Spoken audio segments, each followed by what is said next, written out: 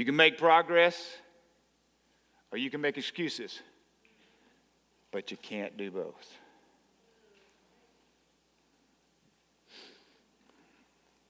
Hebrews 13:5 from the Amplified. Let your character,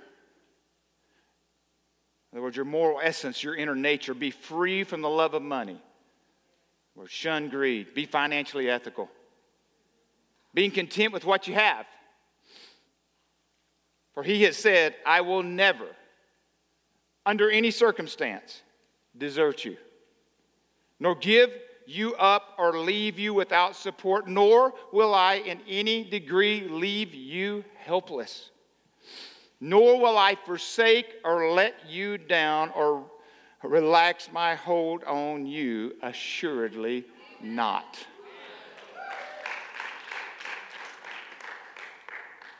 You ready to go home? I think the game's only a little bit into the game. That's all we need, right? It's almost all we need.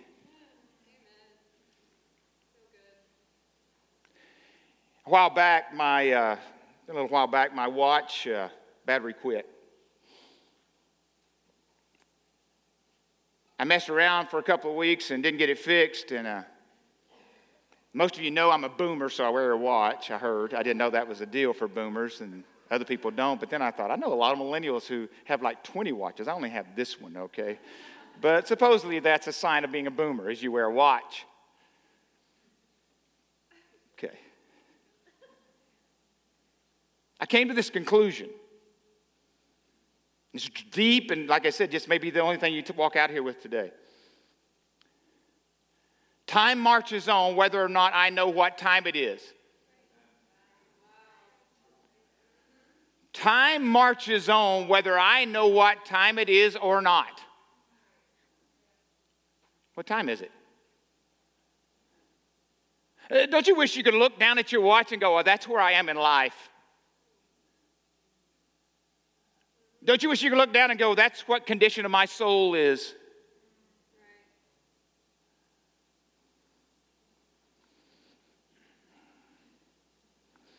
Most of us living in North America, we're under the tyranny of time. We never seem to have enough of it. With technology, especially having it in our hands, it's really blown that up even more than we ever could have imagined 10 years ago. That somehow or another we don't have enough time.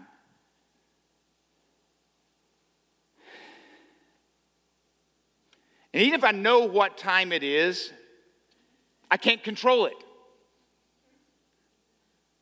I can't stop it.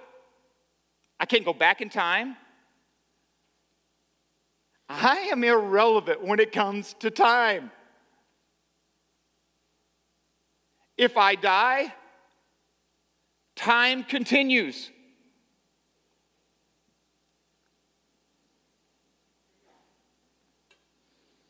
Time stands still for no one. You know, even, look at Gabriella, well, she's not here now, but she was. And Josh and Victoria, that moment when you see her the first time, that almost like, you just can't believe it. You can't measure it. You can't stop it. It's gone. Even your most euphoric, most awesome moments, you can't stop them. That's the reason why I believe addiction is such a big deal. Addiction, because you keep trying to recapture something. So if I go back, if I take this drug or I do this or pornography, whatever it may be, whatever that addiction is, it's somehow or another trying to go back and grab a time where you felt this particular way. You're trying to reach back and bring it to here, but it flees. You're searching for something that will never stop for you. Of course, the terrible part about that is that not only the destruction you do to yourself, and if that was the case where you only did it in a vacuum, where you destroyed yourself, maybe okay, not okay, but okay. But that's not the case, is it? You make ripples. And some of you make gigantic ripples.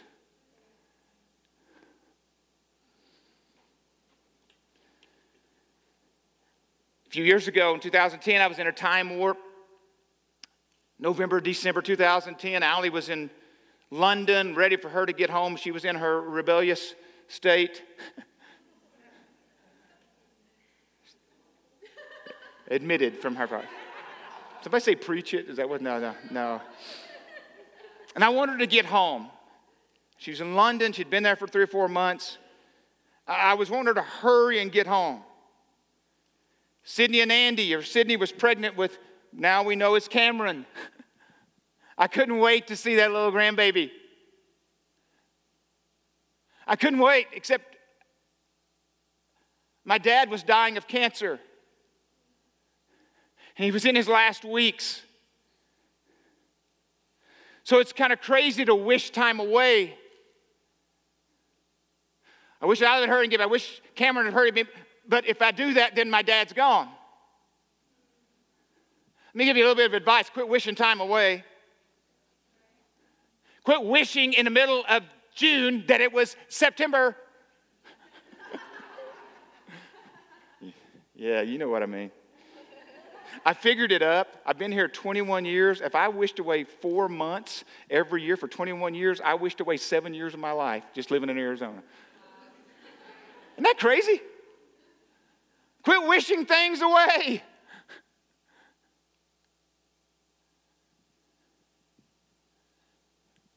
But then you reach a point, right? Something happens. This here today, I usually use this as an illustration for God changing us, and it is that.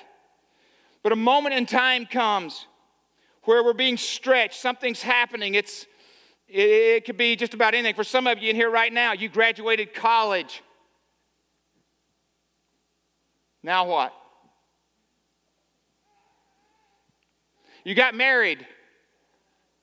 Now what? You have a baby. Now what? It didn't come with instructions. You're divorced. Now what? You're not married. Now what? You're retired. And you worked so hard for it. Now what? You got health news that wasn't so good. Now what? You got a big old bonus. Now what?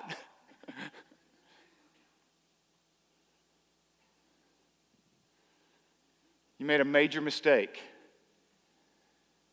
And it's time to take responsibility for it. But you're still asking yourself, now what? Deflect it? Excuse it?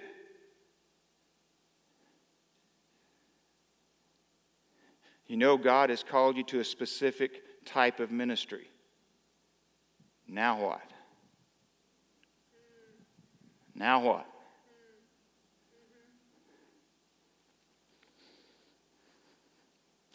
I think there's a couple of different significant types of now whats. One is the now what where head goes down, shoulders slumped. Now what? Whether you caused it or someone else caused it. Now what? And then there's the go, now what? Let's see that picture from last week from Colton and I. You got that anywhere handy? I don't know if we do or not. Were you able to get that? Was that a yes or no? I'm number one. I'm number one. Okay. Technology doesn't always work. We texted you just a few minutes ago. Come on, check your phone. No, just kidding. That's our bad. That is on me. I am picking at him right now. That is on me. But if y'all were here last week, you remember the picture of me and Colton on the X coming off of that. It was that, now what? Your face is like you're going crazy, but you're so excited. You don't have the answers, but you're just so excited. Disciples, in about a 50-day period, had a lot of now whats. Jesus got crucified. Oh, I didn't see that coming. Oh, he told you. I know, but I didn't see it coming. Now we're somewhere in the city. Now what? On the third day, the resurrection, now what? Okay, it is what we thought. He's going to take over he's going to blow Romans away. He's going to take over. He is going to rock and roll. We're with him. We're his crew.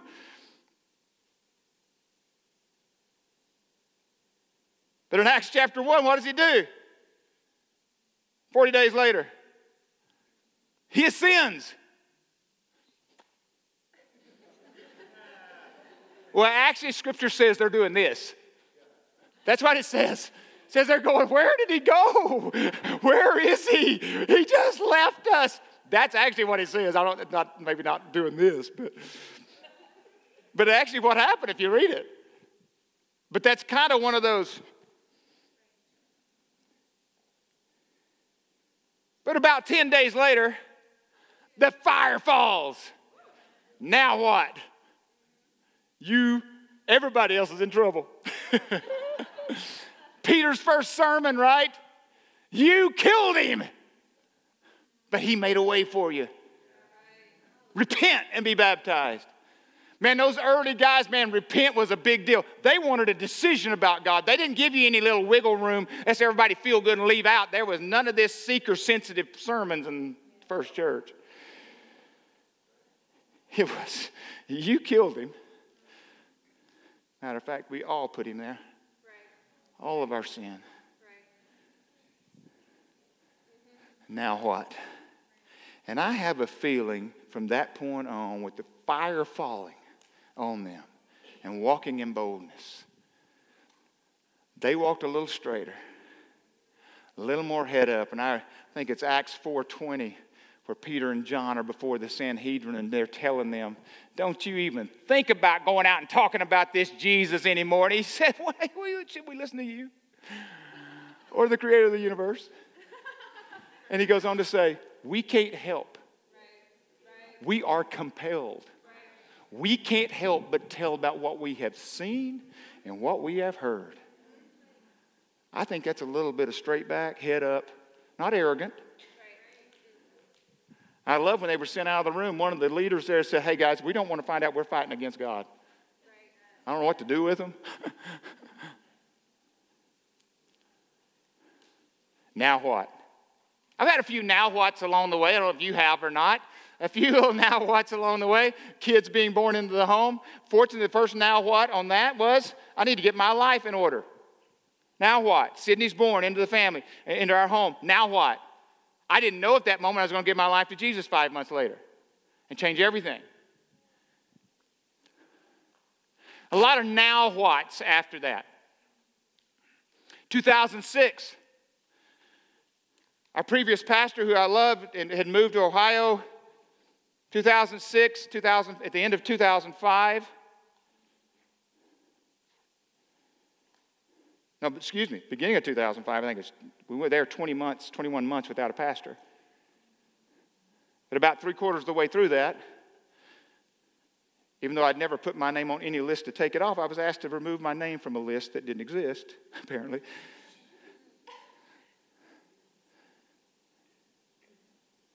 For whatever reason, partly because they just said historically pastors who are in the same church don't do well when they're raised up inside of the church. Plus, I don't think I had a doctorate or a master's. No, actually, I don't have one of those. I don't know why they're, but I don't know I don't have those. You know it too.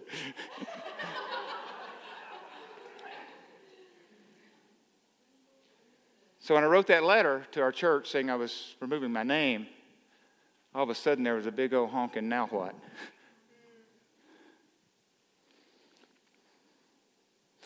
Little did I know that about 5 years later,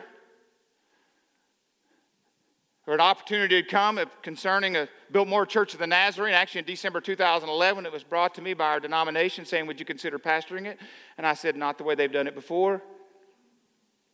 I said, if they're willing to shut it down and start all over again, sure. And he goes, yeah, I don't think they're going to do that. And so for 2 months, I didn't hear anything, and then we heard something from them and said, hey, can you come on February 13th, 2012? And I did everything in that meeting, those who are in here, to try to have them never call me again. Because basically what I did was, and I know this sounds arrogant, like I told the first group this morning, this is what you get for getting the little brother out of a family as your pastor. I'm smart alecky, okay? But I hope I'm led by the Spirit. I hope it's a Spirit-led smart alecky. Okay. But I didn't know.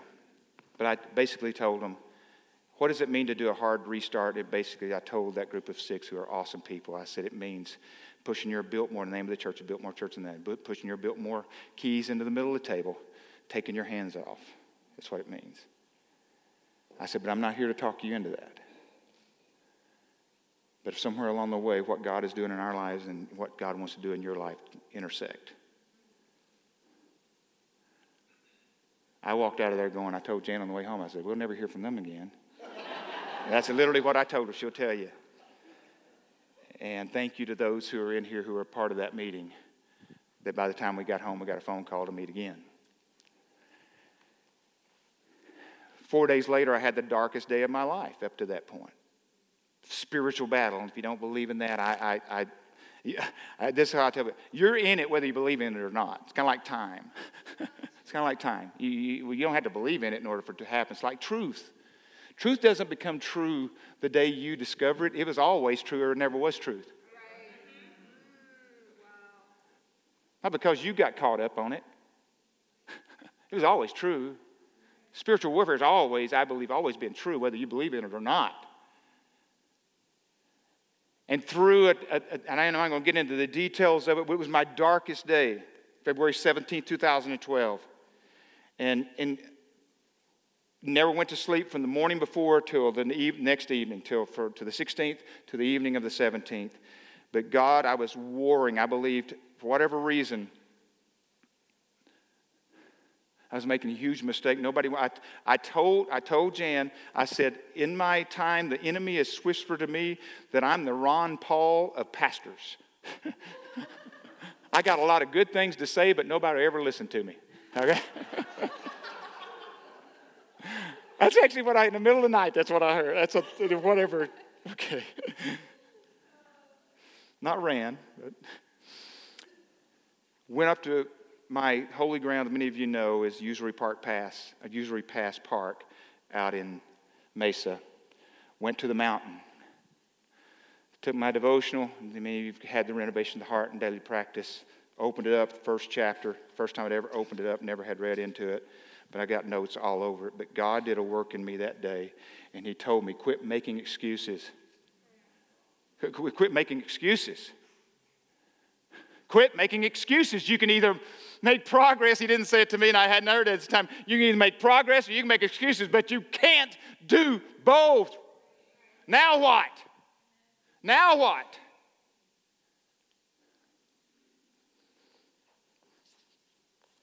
Met with the board a few more times. They ended up voting 6-0 to send it to our denomination.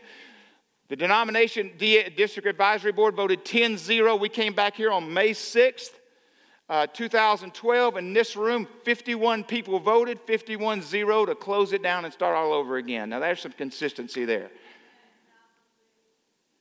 They voted, they gave it, they said, we want to do this. And I walked out of here and I found out what their vote was, and I thought, now what?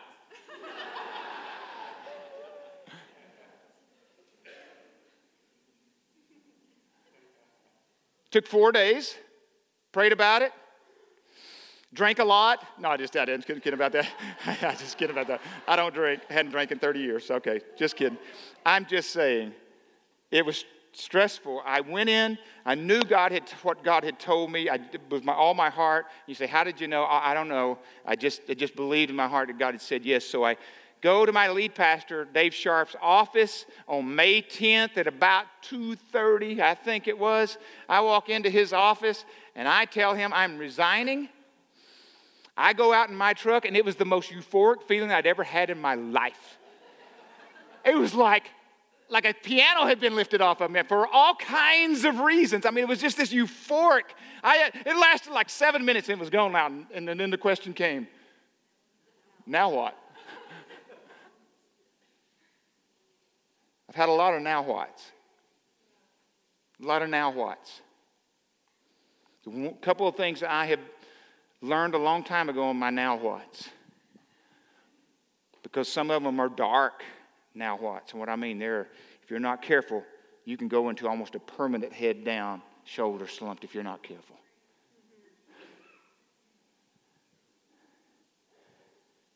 But one of them is what we read this morning in Hebrews. The assurance He will never leave me or He will never forsake me. Through the fire, we read earlier, we sang earlier, through the fire, He is purifying me. The other one is, I learned a long time, is Romans 12, 1 and 2. See, in view of God's mercies, brothers, offer yourselves as a living sacrifice, holy and pleasing unto God. That is your reasonable act of worship. No longer conforming to the patterns of this world, but be transformed by the renewing of your mind. Then you'll be able to test and approve what God's will is, His good, pleasing, and perfect will. The term test means you'll be able to know what it is. He'll let you know, and approve literally means to embrace it. Think about that. But here's the problem, is then. You got to back it up. You got to back the truck up a little bit and read what it said before that. Offer yourselves as a living sacrifice, holy and pleasing unto God. That is your reasonable act of worship. No longer conforming to the pattern of this world, but being transformed, morpho, from a caterpillar to a butterfly, in the way you think. Anybody need some thinking changed? Well, there's only one place that can really do it, but here's what I want to tell you. One thing I learned a long time ago, no matter what I was going through in my now what, God is more concerned of who I'm going to be than what I'm going to do. Please hear me. I don't know what you're going through, but He is more concerned about who you're becoming than what you're going to do later. Surrender.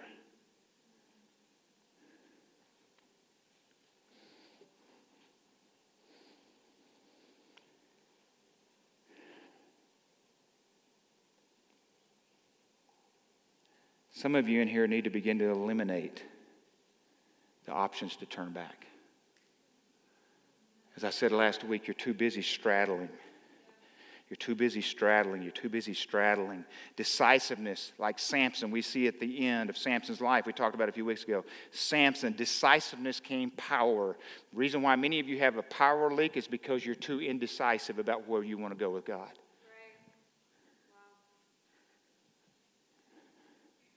And you wonder why you can't walk in the power.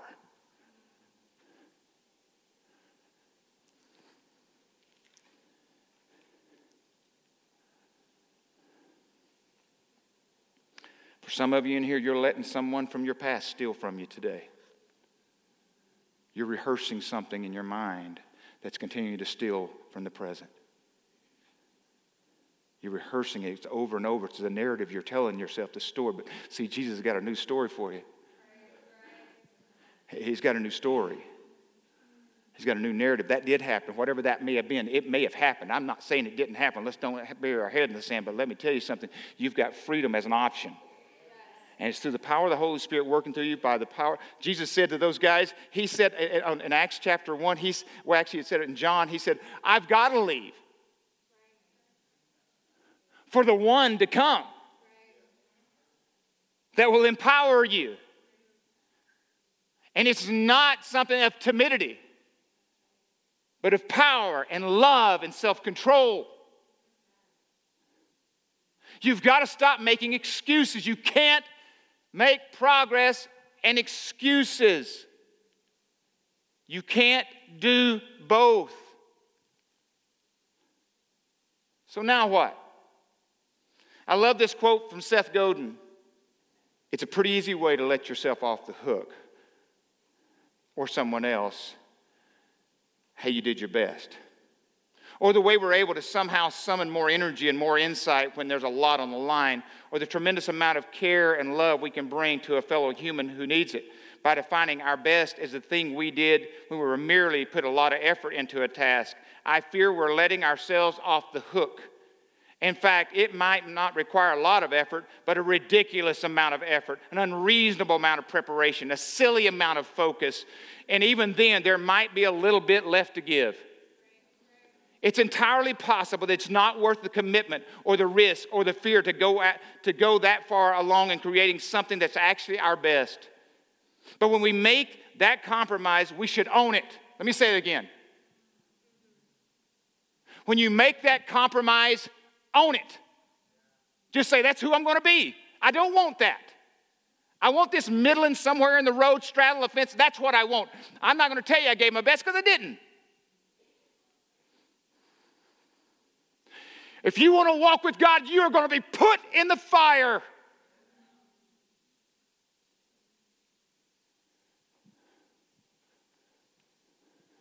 He's going to purify you. He's going to refine you.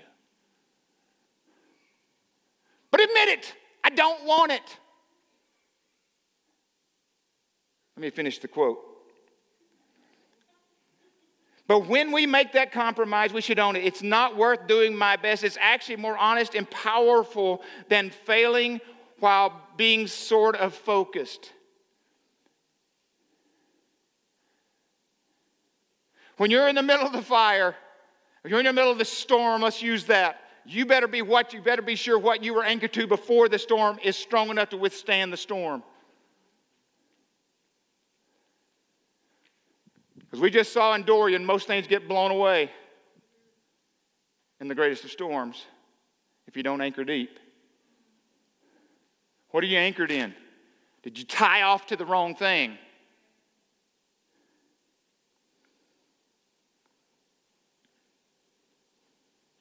There's no doubt for some of you, if you're not in the storm, you're going to get in the storm. And there's just no time to develop a personal philosophy on pain and suffering. You better already know where your anchor is.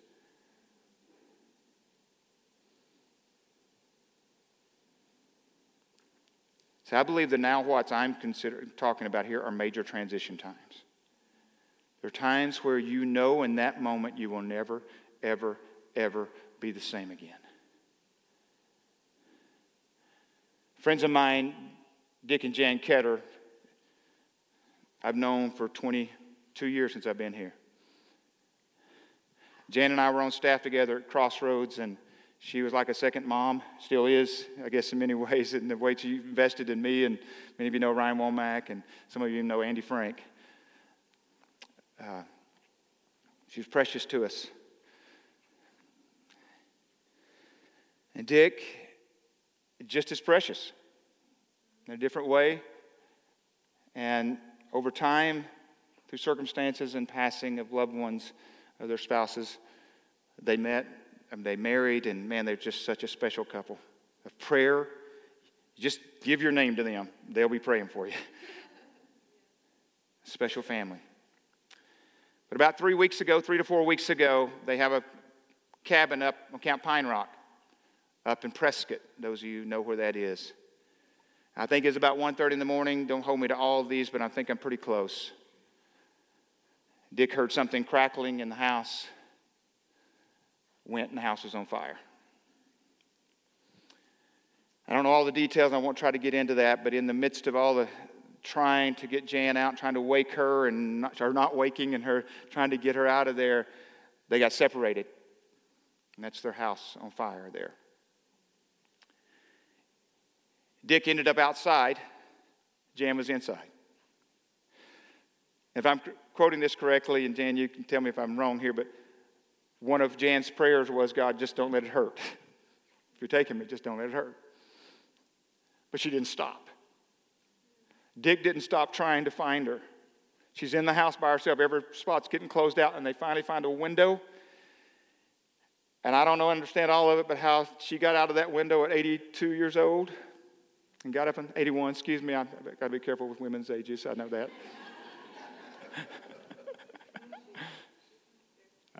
She came out of that. Dick was able to pull her away, and the house just basically exploded. It went down. In the middle of all that, a lot of things they've had to go through, treatments, things of that nature over the last many weeks. But one of the things they found as they went through the house and everything when they finally could, one of the things they found was Jan's personal Bible. I don't dare take it out of here because I feel like it's the Holy Grail, so I'm trying to... But you see the edges all burn on it. The water hitting it, sticking it together to some degree. And when they opened it up, highlighted right in front of them was Hebrews 13:5 in the Amplified Version. Let your character, your moral essence, your inner nature be free from the love of money. Be content with what you have, for he has said, I will never desert you or in any degree leave you helpless. If you knew Jan's story for sure, he has never left her that way. Jan and Dick are back there. Won't you wave to us, guys?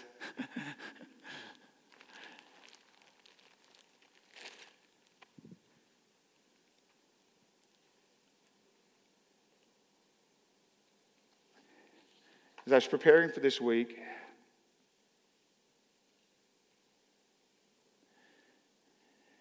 a lot of things going through my mind trying to get to this point, simply based on a lot of things, moving parts going on at our church right now. But the one thing that's come back to me is that song that we just sang, that His goodness has never failed me. In the middle of the fire, if you will, of the refining, but also on the mountaintops, He is so good. To remember in the now whats that He will never leave you or forsake you. To remember in the now whats that what He's doing in you is more important than what He wants to do with you.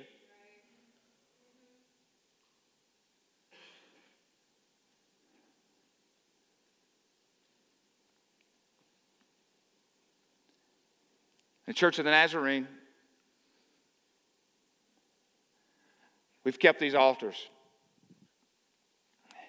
One of the reasons we've kept these altars is because I believe it's a place sometimes for people to come and make a commitment. In the Old Testament, they named them.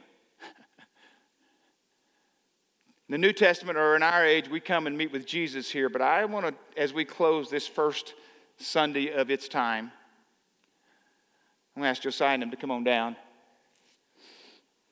to ask this question. What is it for you right now that it's time?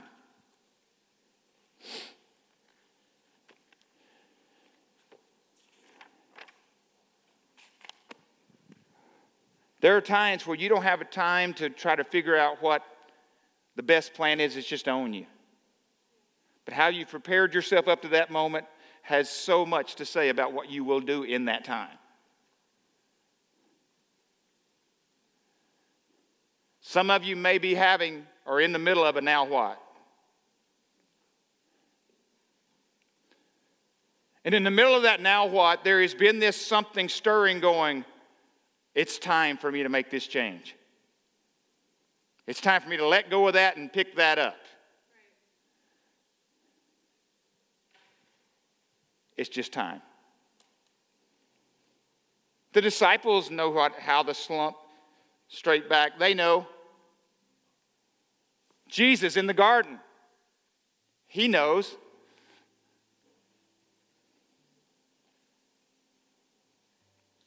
The question is for us, Is it time for you to make a major transition, significant transition? Because you sense God telling you to put it down or pick it up. Won't you stand with us as we close today?